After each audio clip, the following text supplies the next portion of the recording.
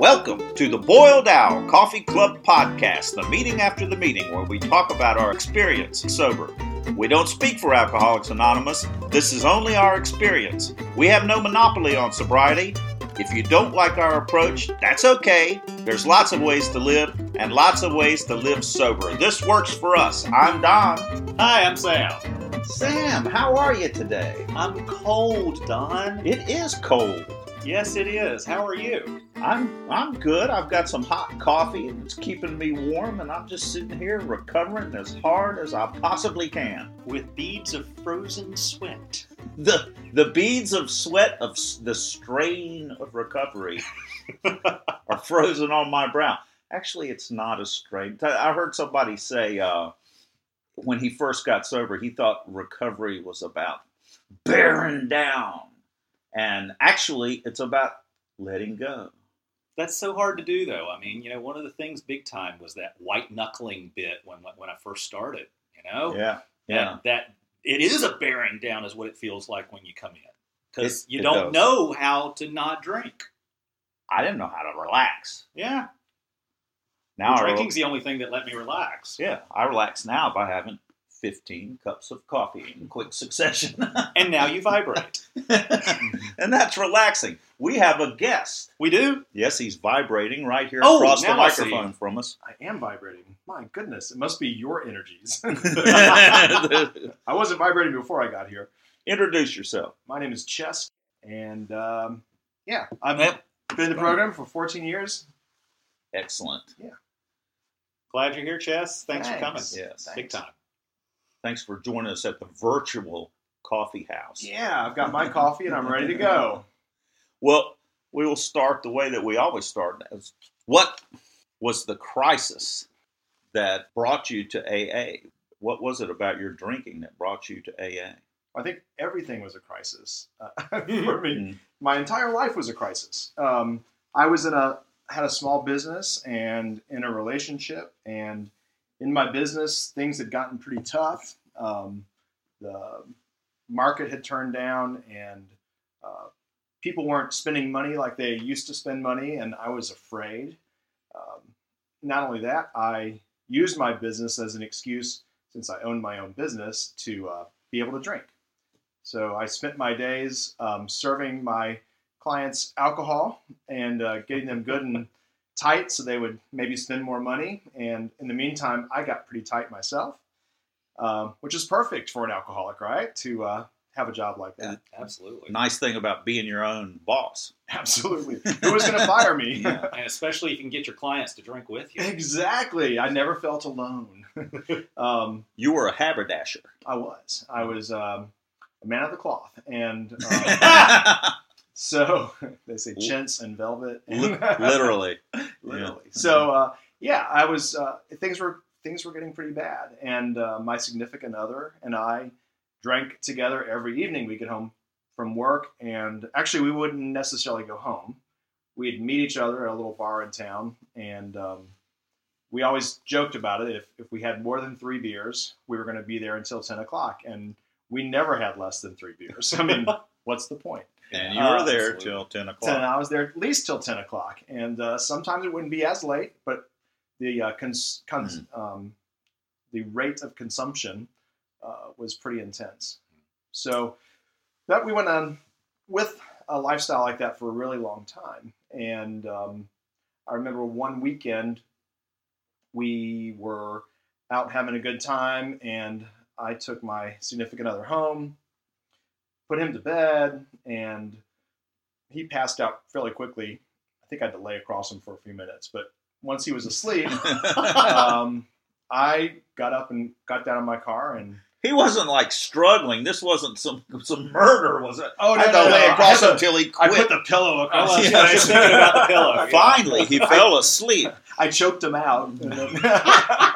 No, it's sort of this thing where if you get in bed, you're supposed to make out and all that stuff. Well, I wasn't really into that. I just wanted to drink. So if I laid across him just for a couple minutes, he would go to sleep. He's pretty much the same way now, but without the alcohol. At any rate, I went out again And when I came back in several hours later, after having several more drinks and buying some really interesting black art, it was just sort of dark, this Grimm's fairy tales art from an artist locally. It was just anyway.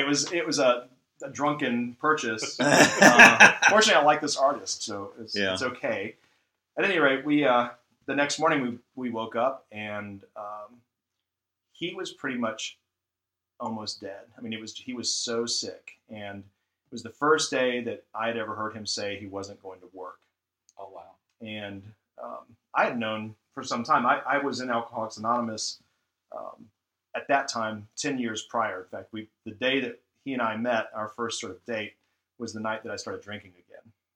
So while we that was the sort of bookends my drinking was things that happened with him. First meeting him and then thinking he's going to die. And I remember saying, I got a friend to come over and sit with him while I went to a meeting because I knew that's what worked. And I'd said all along in a joking manner, I'm clearly an alcoholic, Mm-hmm. but it was always sort of just a joke. So how long were you in AA before? I was in AA just a few months. Mm-hmm. I don't know, rather 3 or 4 months. Yeah. What does it say? Head full of AA and a beer full of belly is a bad mixture, bad combination. Yeah. Well, bad enough for 10 years. I drank solid for 10 years. But it gave you enough to know what an alcoholic is. I knew what an alcoholic. I always knew. I think even before the first time I went into AA. Oh, really? I didn't. Oh, is that right? Yeah, I did. Yeah, I always felt like I knew I drank too much, mm-hmm. but I didn't know how to quit. And but I did know after having been in AA for a little bit that there was a way, and I just had to give into it. And giving into it meant knowing that my partner was going to die, and that I had to be the one that did it. I mean, I was the one that got in the car and left to go drink more. So I knew that the problem, it was perhaps both of our problems, but I knew it was my problem that I had to fix and that I had to be responsible for. So I went to a meeting. I'm pretty sure that first meeting I went to was just a women's meeting, and they let me stay. Mm-hmm. And it was perfect. It was exactly what I needed. And maybe that's not true. It may have been just a regular meeting with a bunch of women. All I remember is the feeling of there was a table in the middle of the room with chairs around it that we were sitting in that I just wanted to crawl up on the table and like get in the fetal position and just relax. And it felt like I did that. I mean, I felt safe. I felt people who cared about me immediately, people who knew exactly what I was going through. And it was just an immediate sort of letting go. I mean, that was that sort of spiritual moment that you don't think of as a spiritual moment until you reflect on it. Right. It really was for me. And it just ceased that day. And I remember going back home, and this is what I try to remember whenever there are times when I think a drink would be a good idea. I went back home and my partner was still really sick. And in the meantime, called the doctor and said, he's really sick. I feel like crap, but he's really sick. And the doctor said to give him a drink. And I got a highball glass and I poured gin up to the top with some ice in it. And I remember putting him in the shower. We had these big glass doors and the wall was black behind him. And I remember looking at him in the shower through the steam and the water coming down. And if you've ever seen a little baby chick coming out of an egg, that sort of frail, tiny little thing with just their arms gathered up at their sides and their hands. Well, and he was holding his cup. I mean, he literally looked like a little baby chick there with all the wings plucked off of him. And that's the image that helps me now. It scares me because that image was, okay, the next step is death. And it just wasn't, I didn't want that for my life or his. Mm-hmm. And so that was one of the crises was just the two of us drinking too much and being, I could have died driving in the car or killed someone else or all those terrible things that could have happened. But he could have died just standing in the shower mm-hmm. From the poison that effectively had invaded his body. And, that was my introduction to AA the second time. Other crises, it's sort of the big book talks about the farmer and the tornado, and the farmer and his wife go down in the cellar of their at the farm there, and tornado goes through, and they throw back the cellar door and walk out, and it's not so bad, Mom, out here or whatever. That's ain't it grand? The wind stopped blowing. Exactly. Yeah. And the wreckage that was around, the wreckage was all still there. I still had to deal with my business. I still had to deal with my partner. I still had to deal with people that I had to engage with every day. That my good drinking buddies. Sure. You still had to deal with your whole life. Yeah, I still had to. Yeah, things didn't just like clean up overnight. And so my story, part of my story is that time of sort of figuring out what that looked like, and it wasn't easy.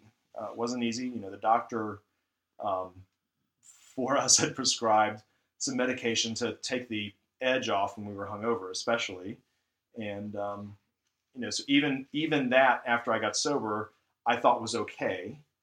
And while it was doctor prescription sort of thing, and that's important to take your meds when your doctor prescribes it, it wasn't. I realized one day when the pill became really important when I had to deal with some shit that I didn't want to deal with, and I took a pill to help me.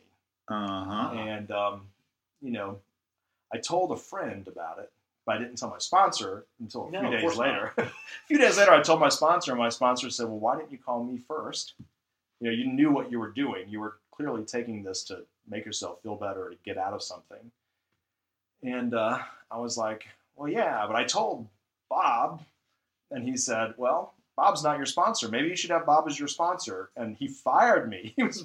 My sponsor fired me. And it was actually that was a great wake-up call. It's a lesson. Yeah, absolutely. Because you're turning to your own thinking and trusting your own thinking. Yeah. And what I had to learn was I can't trust my thinking.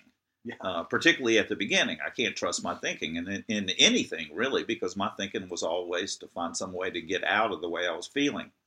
Exactly.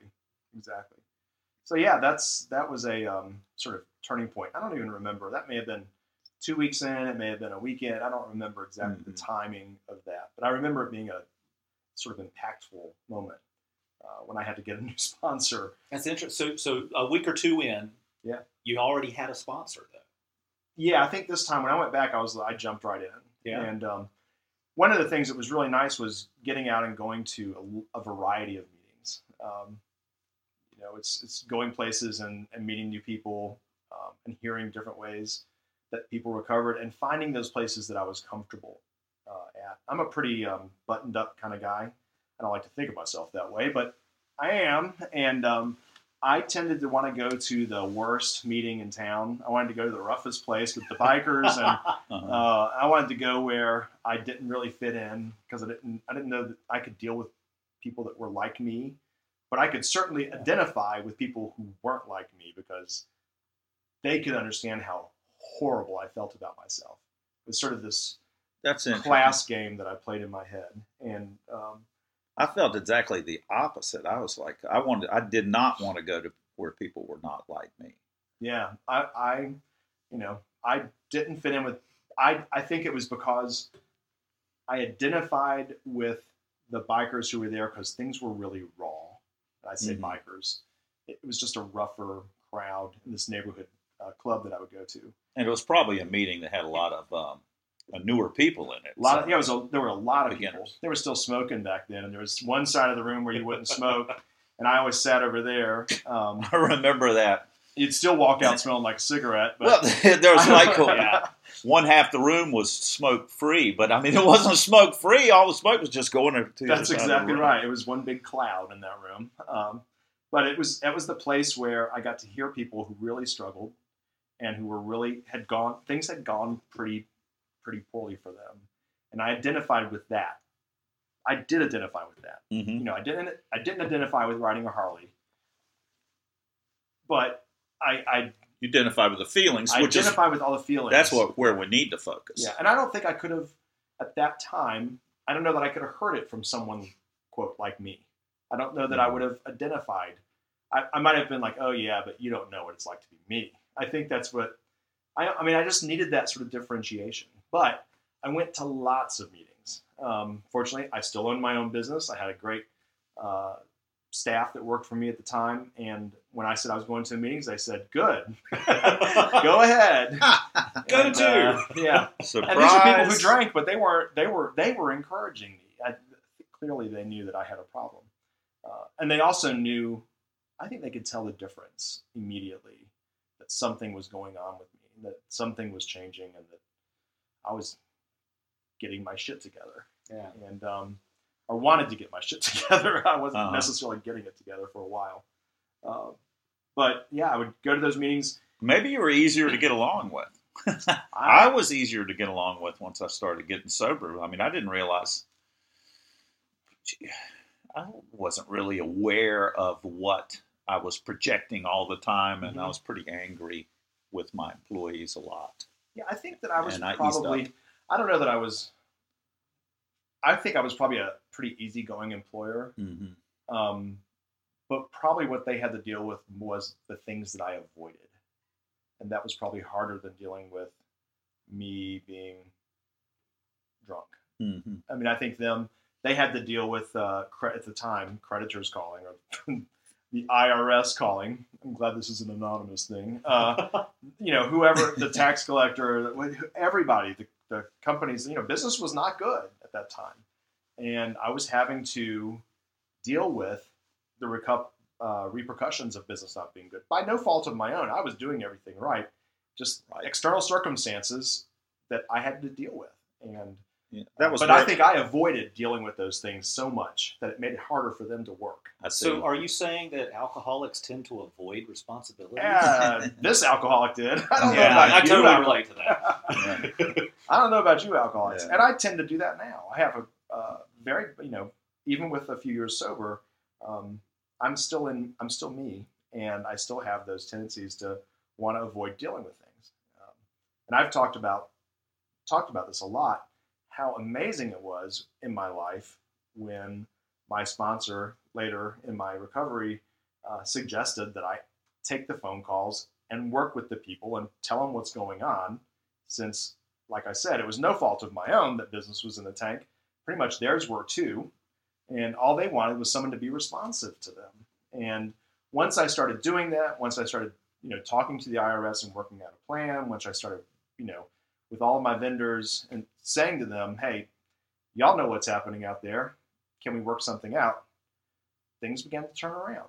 And they, once again, became my friends. And so, after that, I think I closed my business, not because business wasn't good, but because I was ready to make a change in my life. That's what happens in AA. Sometimes you start living differently and things have to change. And several years later, I made a change. And when I changed and did that, those vendors who had stuck with me all those years, who I had to work with early on in my recovery, ended up being really helpful and helped me to go out of business in a really healthy way.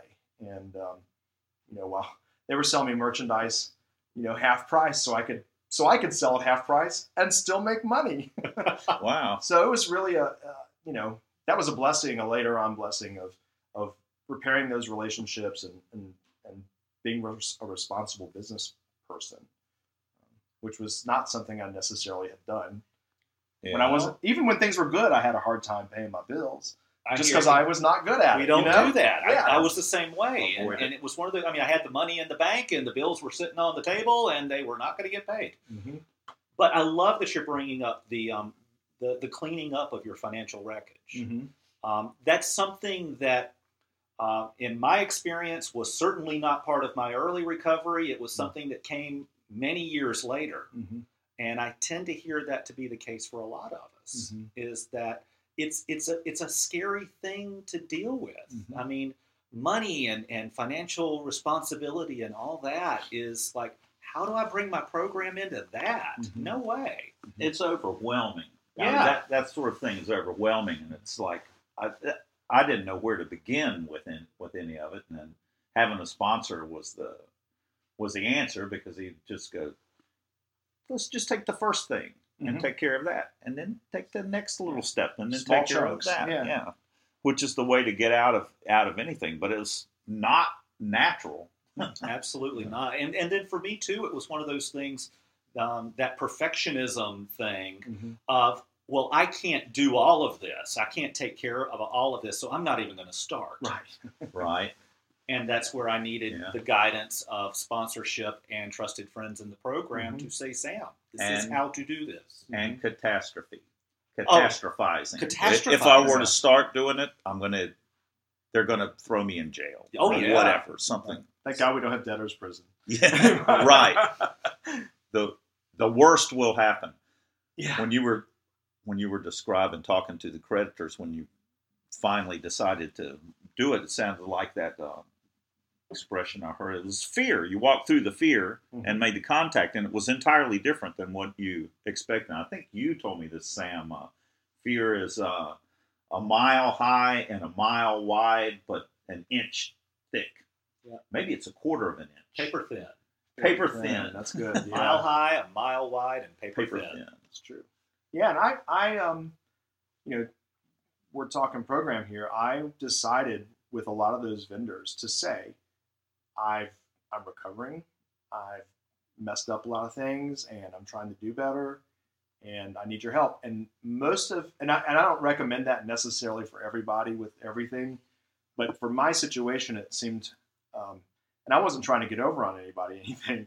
I was literally just saying, I just need some help. I just need y'all to cut me some slack for a minute and let me catch my breath, and I'll answer every call you make to me. Yeah. If you'll understand and you'll work with me and not be mean to me. You showed up and you were honest. Yeah, and they responded to that really well. In fact, a couple of them said, "Oh, good for you. My brother's in." I mean, it's always ended up being my dad or, "Oh, the owner of the company. Let me put you in touch with him." I mean, it was always it always worked out. But I think that was a really smart. Depending on the situation, like if I were working with a sponsee about this, I would be really cautious about doing that. But I do think in some situations, it's not necessarily a bad idea to be able to just really be honest with when it's that bad. Sometimes just being honest with somebody eliminates a lot of fear and concern, and a lot of the concern on their end, especially when they're used to you not paying bills, or they're used to you not taking care of what you're calling the back or whatever. When you finally do talk to them and say, "Okay, look, I've been drunk for 5 years," they hopefully will respond to that in a positive way. So I had good luck, but I would not do that without talking to someone, a trusted person first, and getting a sponsor to say, "Yeah, that's okay in this situation." Some people I hear people talking about child, what do they call it when you pay child support, that sort of thing. Like, how do you, doing that in those situations? I think you have to be careful. Of what you reveal to the courts and to whomever. Every situation needs to be looked at individually. That's right. But generally speaking, to approach somebody from a position of complete honesty, and if they can feel that you're being honest and that you're not going to duck this anymore, and that you want to address it and you want to work out a solution, and I'm going to do everything in my power to take care of this. What can we do? To come with that approach to it, almost always you get a positive response. Well, let's look at this in another way. I mean, this is technically ninth step work. This is making amends to creditors. Absolutely. And part of the making of amends is not doing it again, not doing what we were doing. Well, what we were doing in those cases was not just that we weren't paying them, but we were avoiding them. We were not communicating with them. We were lying to them in some cases, all these things. And so there's a lot more harm done there, or actions taken negatively against them, than just not paying. Absolutely. We've lied to them and avoided them. So reassuring them that we're not doing that. We are not going to avoid you. We're going to take your phone calls. We're going to call you back. We're going to pay you when we say we are paying you. All of this is going to happen, is a big part of this financial amends. Right. And it certainly does bring about some goodwill in most cases. Yeah, and nobody, when I would say to them, "I'm going to pay you," and I would go in there with the lowest amount. That's my sponsor was pretty smart about this. He's like, "No, don't overdo it. Do what you can really do. Pay what you can really pay." And when I did that, they always said yes. I was sure they were going to say, "Oh no, we need for you to play this much every month." When I'd go in there with this low figure. Again, I wasn't trying to get over on somebody. I was trying to make sure I did it. And if I did it with a small amount, eventually that big chunk of money was going to be paid back and all would be well. And that's the way it worked. And when I was able to pay more, it was, amazing how when you send a little extra, they call you and thank you, even though you're 9 months behind. Right. So just getting that done and actually having the conversations with people who call you back and say, okay, so we're all paid up. We're ready to ship your next season. We're going to give you terms. Are you going to be okay? Yes. I mean, to be able to build that confidence back up with people was really good. I mean, I have to say that probably the hardest thing I hear from sponsees and from other people in the program have been these sort of fixing your financial past. Yeah, it can be. So many people struggle with that, and it's something that there's so much shame involved with it. We're such a money-driven society. And what's one of the things that will send a person back out in a heartbeat? That sense of guilt and shame. And fear. Yeah. Exactly. That's what we drink at. Yes. Absolutely. That's what we drink at. And so that's what the steps are. That's what the program is, to get at the very things that I've got inside of myself that I'm like ashamed of, or that I'm drinking at. Insecurity. What are some other things that you would say?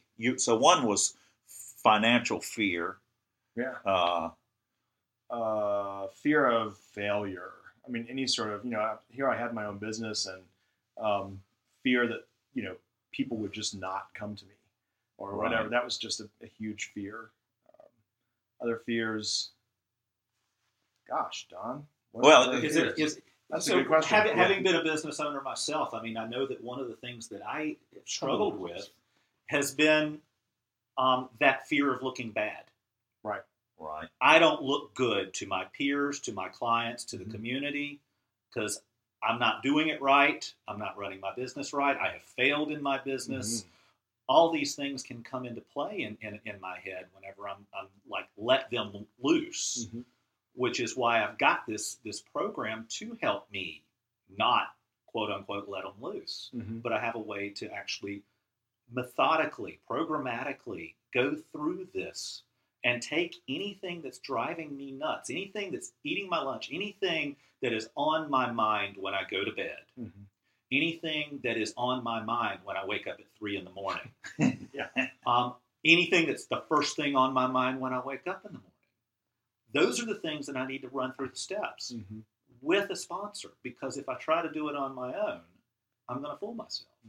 Consistently, I will look at it from the wrong perspective. And a sponsor helps me see other perspectives that are a lot less about me. And interestingly, how things work where I fit into the rest of what's going on around me, mostly people. Yeah, my sponsor doesn't share my personal insecurities. He has his own insecurities, not my insecurities. So when he looks at it, he can share it. I know the first time in recovery, it's something I learned in recovery, that I could say, I don't know. And that was not something that I would ever say before. Yes. And I was talking with a designer, and of course, I'm concerned that because I'm an artist and I work with designers in people's homes, and so I would feel like that I always had to know the answer to anything they said. And the designer said, I want you to draw on the wall coins on the side of the building, like it's a stone wall. You know what coins are. And I went, no. And it's a good thing I said no, because it was entirely different. The coins are the blocks that on a right angle on a wall, sometimes you'll see a larger block that goes in and out staggered at different lengths. Those are the coins on the side of the building. So we would have had money painted all over the building. Big quarters.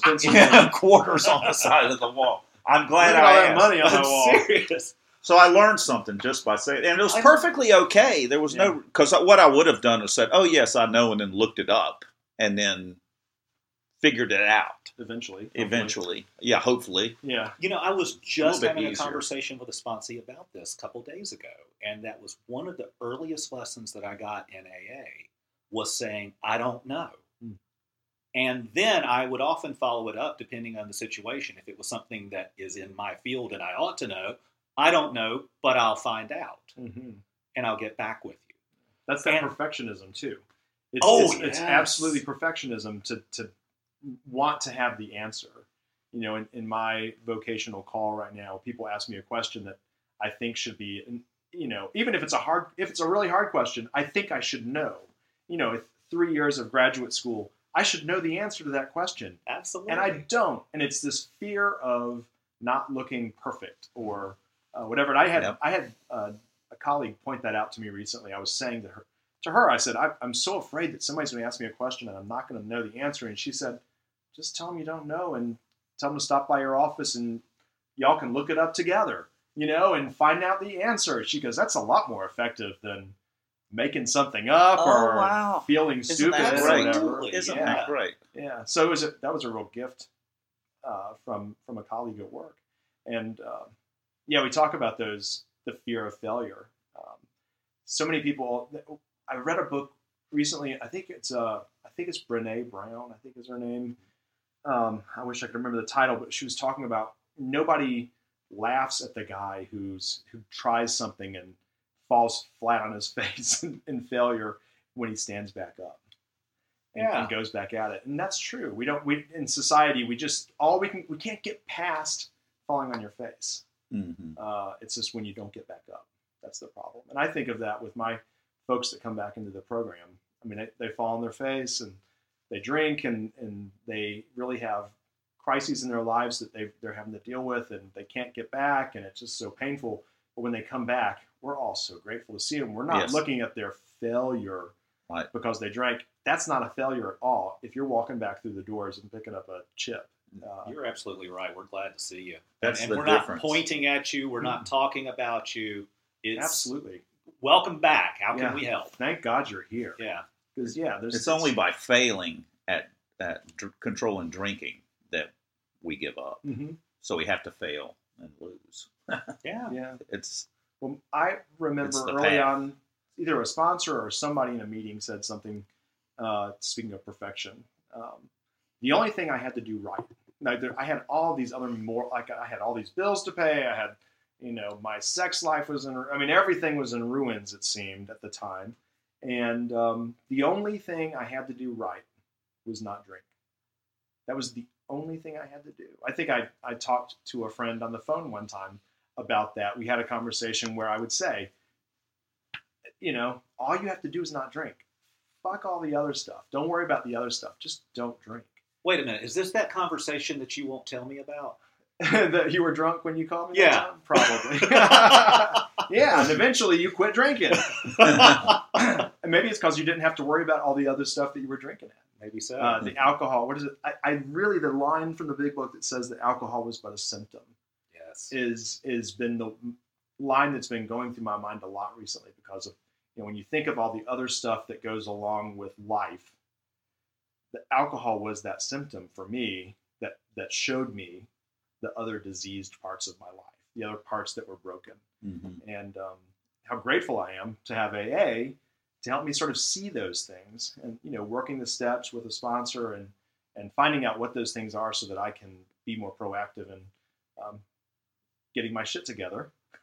Have a better life. Yeah, absolutely. And it's not perfect by any stretch of the imagination, but it's a hell of a lot better. It's a work in progress. Yeah. And I am a perfectionist because I haven't had a drink today. That's the only thing, even today, that I can be responsible about. So now you are a pastor. I am. So let's talk about God and what your journey was with that, because that was such a struggle.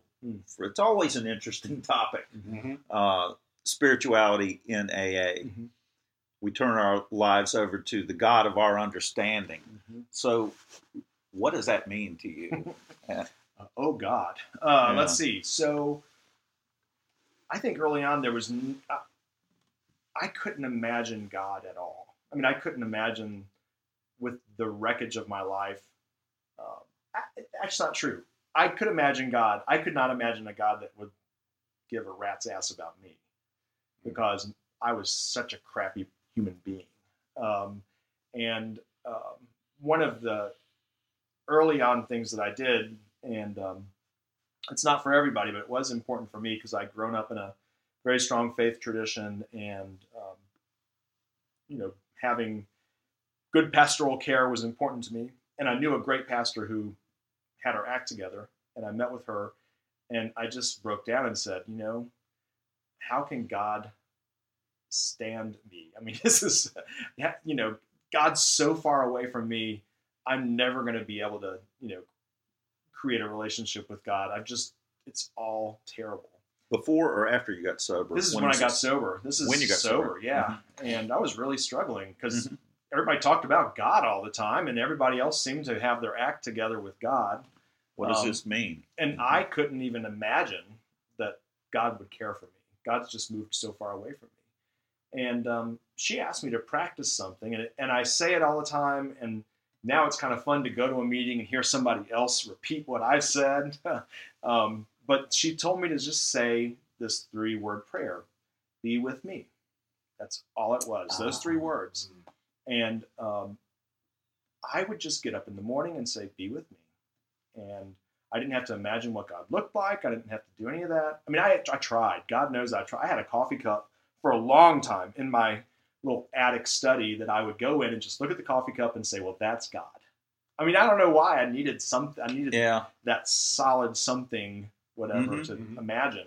But by saying, be with me, over time, eventually I felt as if God was with me. And God had not betrayed me or walked away from me or given up on me, that God was with me. And that was manifest, I guess, to use a word that sounds creepy in this context, by the fact that I was sober. The fact that I wasn't drinking, the fact that slowly things in my life were sort of falling into place. And I can't attribute that to anything. I mean, I can attribute it to AA. I can say AA did this for me, but AA didn't do it. God did it. God did it, and I had to do the work. That's true. But I eventually knew that God was present with me. And so, especially I joked one time in a meeting when I was speaking, at a speaker meeting, about if you hear voices, go see a therapist or go see a doctor, go to the hospital immediately. Like, I joked about that one time. But and everybody at the end of the meeting, like, there was a line to talk to me, and everybody told me their God experience, because they all had this sort of, well, God, this is what happened. I don't know if it was God or not, but but I had that experience, and so when I talked about, if you hear voices, it was just me making a joke at my own expense. The fact was, I had an experience where when I closed my small business, locked the door for the very last time, December 31st, 2007, and I thought to myself, oh no, what have I done? I was sober for, at that point, 5 years. At that very moment, honestly, it felt like somebody wrapped a warm blanket around me, and this voice in my head said, you don't have to be afraid. No, it said, child, you don't have to be afraid unless you want to be afraid. Now, I love that those words, because I could never have been smart enough to come up with them on my own. Yeah. And I'm not going to call myself child. Yeah. I don't know if that was God. I don't know if that was, I don't care who it was. Right. I heard it, and it made me feel safe, and I didn't have to be afraid. And that was a scary time. Closing my business was a step of faith into something else that I had never imagined myself doing. And to hear that sort of affirmation and truth, because you don't have to be afraid. You could be in any circumstance. You don't have to be afraid.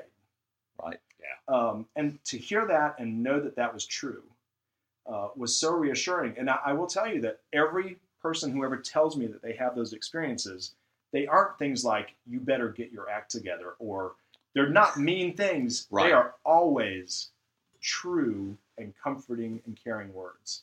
So I think there's a good way to differentiate between the voices that some people hear and the voice and the experience of a caring God. And so I have had that experience, and I think that experience is shared with a lot of people in different ways, but we have those experiences, and I pray that everybody has that experience. So it would be nice. Yeah, it would be nice. Not everybody gets it. I got to have a spiritual experience that was it was something that I felt, and so it's something that happened to me. And since it happened, it was real. This is a real thing that happened to me, and it doesn't really matter whether anyone else believes it or doesn't believe it or whatever. It's a knowledge that I have, asking for help, and I got help. Mm-hmm. And I actually heard a voice, and it was my voice. It was my own voice in my head, but it wasn't my thinking, exactly as you said. I mean, it wasn't your thinking going, child. In my case, it wasn't my own thinking saying you need to go through this pain instead of trying to get out of it, and you will be able to do it. Yeah. And I never before have I thought to myself, I need to go through pain before that day. Now I understand that I need to go through difficult experiences, and I can get through to the other side because I have tools to deal with it. Right. But the voice in my head, that was, you could say I was crazy. Yeah. And one could mock it, but the fact is it happened to me and it was real. Yeah. And it was a voice that it said something to you that was truth. Mm-hmm. And that it was not a condemnation or every voice that I hear people talk about is a voice of love and caring. Yeah. And someone telling you that you have to go through pain and you'll be okay and you can do it is a voice of love. And I think that's God. Yeah. That's as God to me as I can get. Yeah. And I don't need much more than that. So yes, I'm a pastor now. Yeah. And get to work with people of all different faiths. And that's one of the gifts of the work that I'm doing is I work with a lot of different faith groups. And I get to hear their experiences with God as they understand God. And that's a real gift for me because I just after having an experience like I did or have had, it's really, I love hearing everybody else's experience in that way. Mm-hmm. So when I hear Don's story of that sort of spiritual awakening or spiritual gift, when I hear someone who in pastoral care comes to me and says that has a real bad self-image problem and they really are acting out in a really unhealthy way, and they come back to me and they say, I prayed that be with me prayer for a week, and I heard a voice, and the voice said, I love you. Mm-hmm. When somebody has that experience, that's a life-changing experience, because it's not just this interior voice that does something for you. It's something external. It's something beyond our own minds, whatever that energy is that can do that for us. It's just a real gift. So that's one of the joys of my pastoral vocation, is working with people in those experiences, having those experiences, people who are getting married, people who are having to have funerals in their lives, all these sort of liminal places in their lives that I get to go and experience those times with them is a gift that I could not have had if I were drinking. I would be terrible at this. Yeah. I'd be terrible. But you wouldn't remember it. So I wouldn't remember it. That's the best part. Yeah. Oh, those calls. I think one of the things that is really critical for me, and it was hugely more so when I first came into these rooms, hearing what you two were just talking about a voice, mm-hmm. a hearing of someone, would have scared me off, mm-hmm. because I was so opposed to what I grew up in, mm-hmm. that I wouldn't be able to hear what you said without hearing what I grew up in. Right. And I love that there's this thing in the Alcoholics Anonymous book, one of the appendices, that is about a spiritual experience. Mm-hmm. And it goes into talking about how some people have an instantaneous experience, but most of us have an educational variety. Mm-hmm. And I think it's a really important thing for us to talk about because some of us don't have that instant. Mm-hmm. We don't have that voice. Mm-hmm. And mine has been a little of both. Mm-hmm. And that's the interesting thing for me, that, 6 months sober, I'm flying on a plane the first time I've traveled in sobriety. And I'm a little afraid because I'm only 6 months sober. And I've done my homework, and I've found out where the meetings are in this town outside of Albuquerque. You're afraid left turn of in drinking. Albuquerque. Yes, Uh-huh. I'm going to the drinking part of the family for the New Year's holiday and all that. And I'm accompanying my grandmother and all. And getting on an airplane in Detroit, where we had a layover, is where I found an AA medallion on the floor as we were walking the jetway. Mm-hmm. And for me, that was, you're going to be okay. Especially the fact that nobody else picked it up, right? Yeah. Because there were a Waiting there dozen for you. people in front of us. Yeah.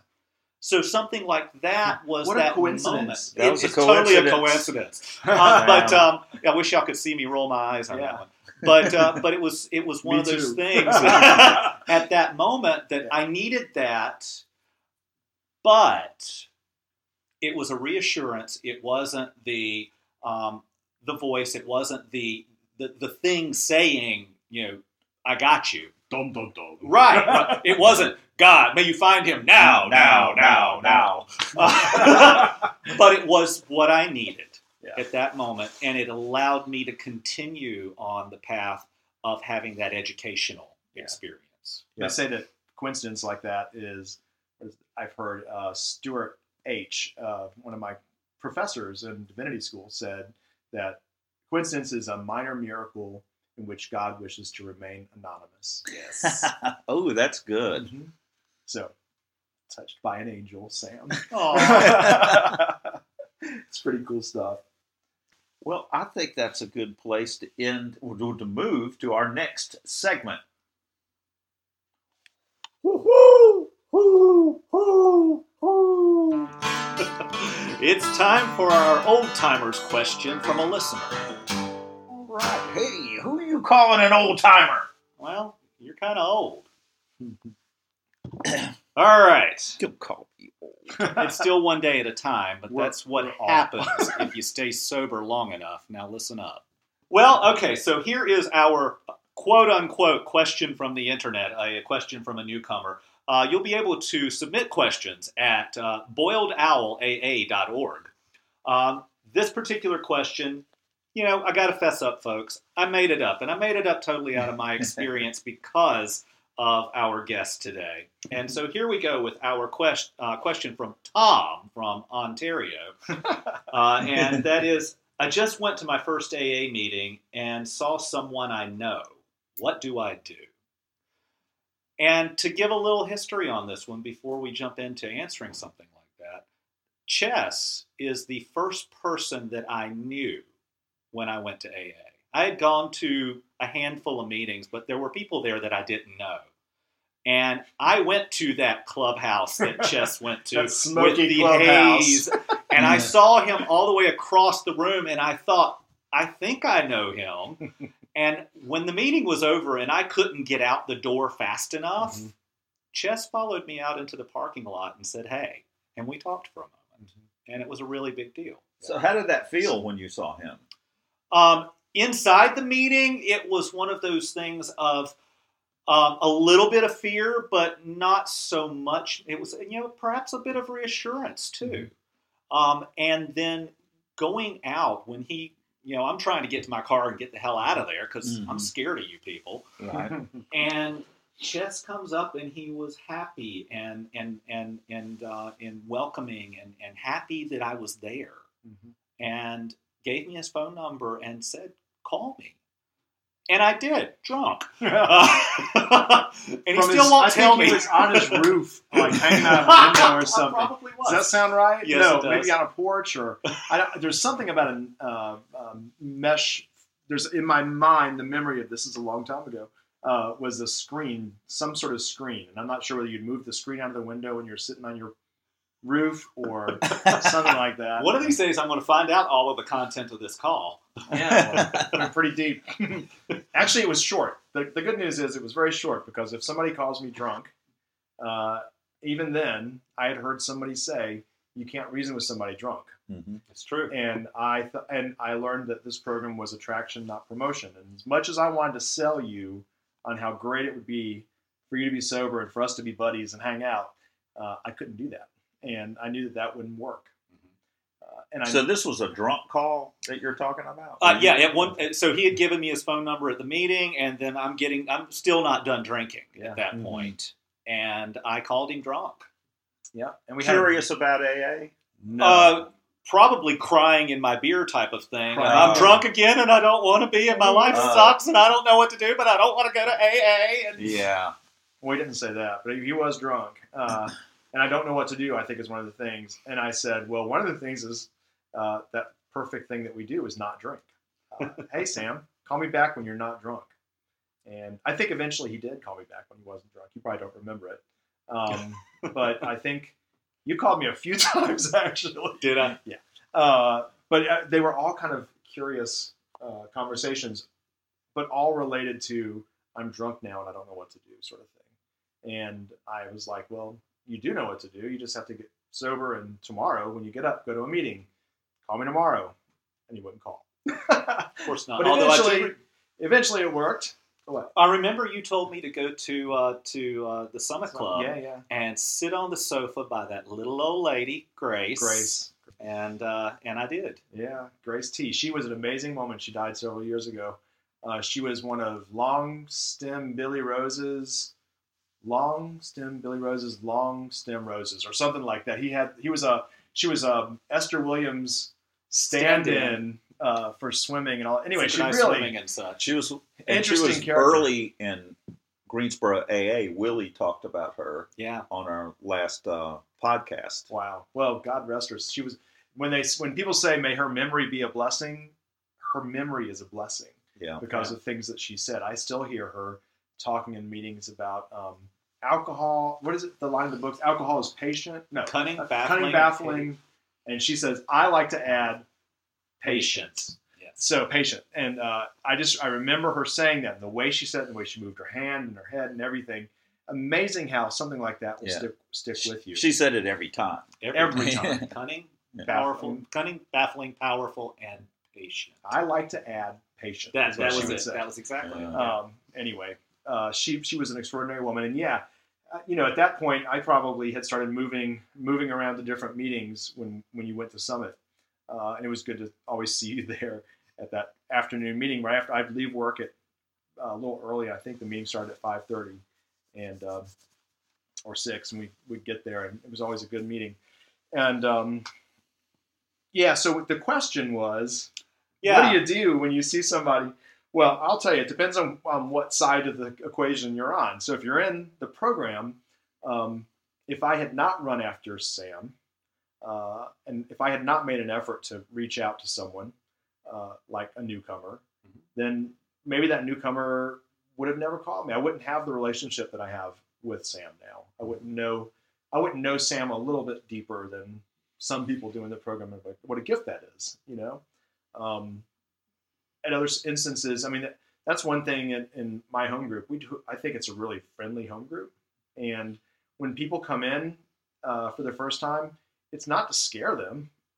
It's to welcome them. We all are friendly, and, people want to give numbers, and they want people to feel like they can come back and feel safe in that place. That's really important. On the flip side of it, sometimes when somebody, sometimes somebody being nice to you is all you need to go back. If you go to a meeting and everybody's a jerk and nobody has anything good to say. I mean, I went to a meeting with a newcomer one time, and the chair of the meeting said something, he was kidding. And he said something about, if I don't get something out of this meeting, I'm going to go home and kill myself. He was being funny. Right. And people giggled. That. All right. But my newcomer friend said, this is not for me. Wow. These people are going to say things like that. And eventually, several years later, he's starting to sort of think about meetings and going to meetings, but he'll be looking for a different place to go than where he went, just because that scared him. Absolutely. So And you don't hear stuff like that very often. Usually, people are pretty together. But another thing I learned at that meeting from one of those lovely women these older women who have such great wisdom. I heard somebody share something one night that was pretty much everything my sponsor had said not to do. And so I was kind of confused, and I turned to one of the older women and said, "What do I do with this information?" And she leaned over and she said, "We just have to remember that there are wingnuts in AA, and you don't have to apply everything you hear. What fits, what's right, you'll know. You can, sort of discern and trust your sponsor." So that was a really key moment for me. I say to friends now when we're at a meeting, there are wingnuts here, and we're all here because we're not all there. That's right. We're a cross section of society. That's right. That's right. And if you go to any church, if you go to any country club, whatever you want to go to, there are always going to be those people who are wingnuts. Yeah. And you have to love them too, and understand that they're coming from a different place, and perhaps love and them trust your sponsor. Trust your sponsor. That's right. You don't have to make everybody. So I do have a question for you about our interaction. So I'm pretty sure that was in September of 2002. How long were you sober at that point? I had come in June. Okay. So not too long. Yeah. So several months. Yeah. At that point, and being, that's good because you can identify with somebody new when you're new. It's hugely that. And the other thing that I want to throw out there though is, had you any clue that at 3-4 months sober, how much help you could be to someone else? I didn't care at that point. I don't think that was part of my.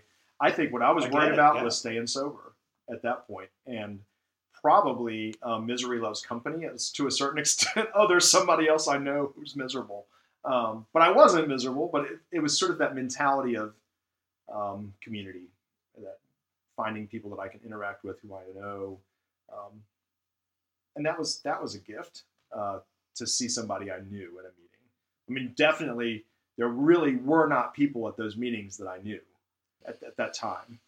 Well, and I've got to throw in that one more bit too, and that was, here I am, a gay guy, and I'm in this meeting, this mainstream AA meeting. It's not a gay meeting. Mm-hmm.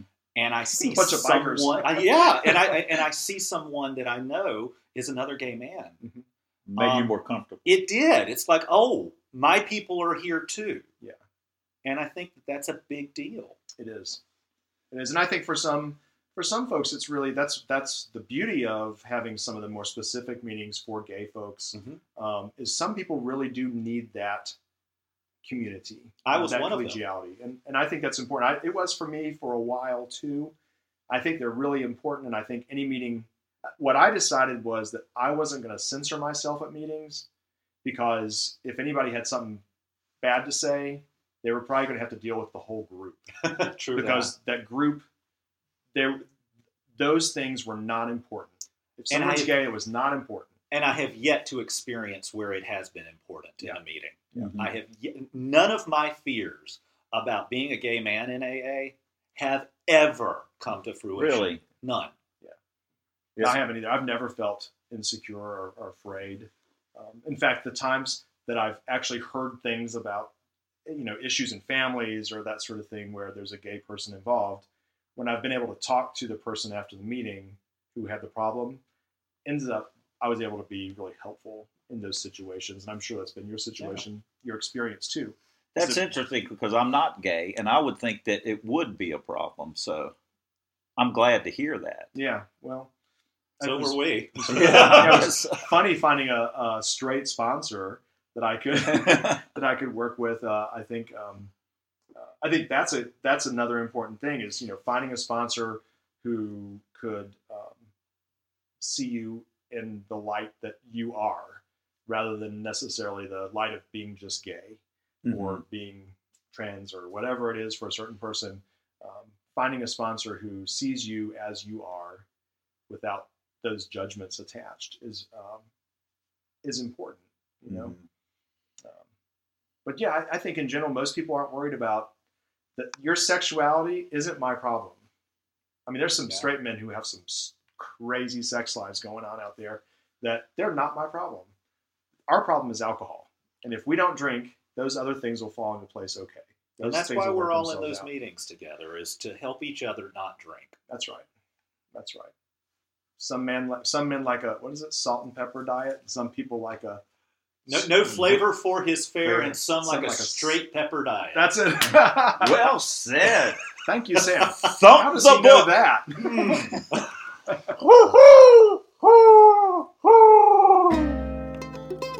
Thanks for joining us. Thank you especially, Chess. Thanks, Chess. It's been fun. The Boiled Owl podcast is posted on the 1st and 15th of every month. Visit our website at boiledowlaa.org.